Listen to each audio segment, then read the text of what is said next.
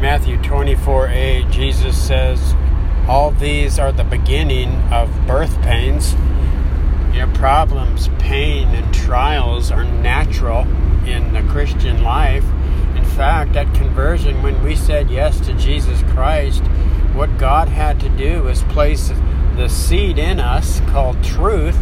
And, we carry this seed with us for years. And it seems like, many Christians that I've talked to throughout the years have just said nothing but, the Christian life is just nothing but problems.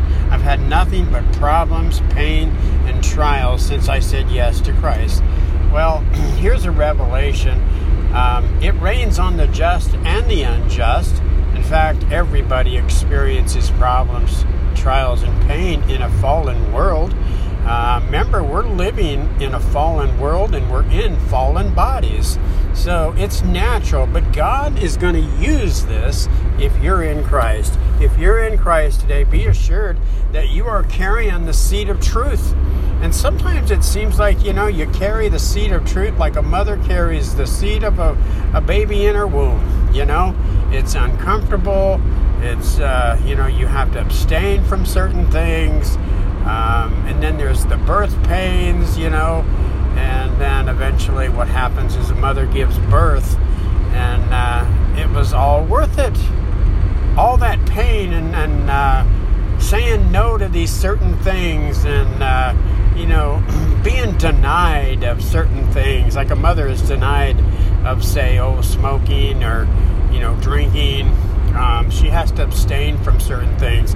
Well, as a believer in Christ, we abstain from a lot of things as well.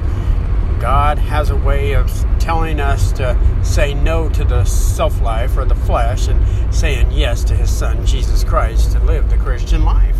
So be assured of this. You will give birth to truth. And on that day, when you see the truth, you will be free. Remember, it's the truth, your truth, that will set you free. Many Christians right now are pregnant with truth, and we're asking the question, how long will it be until I give birth to truth to see Him?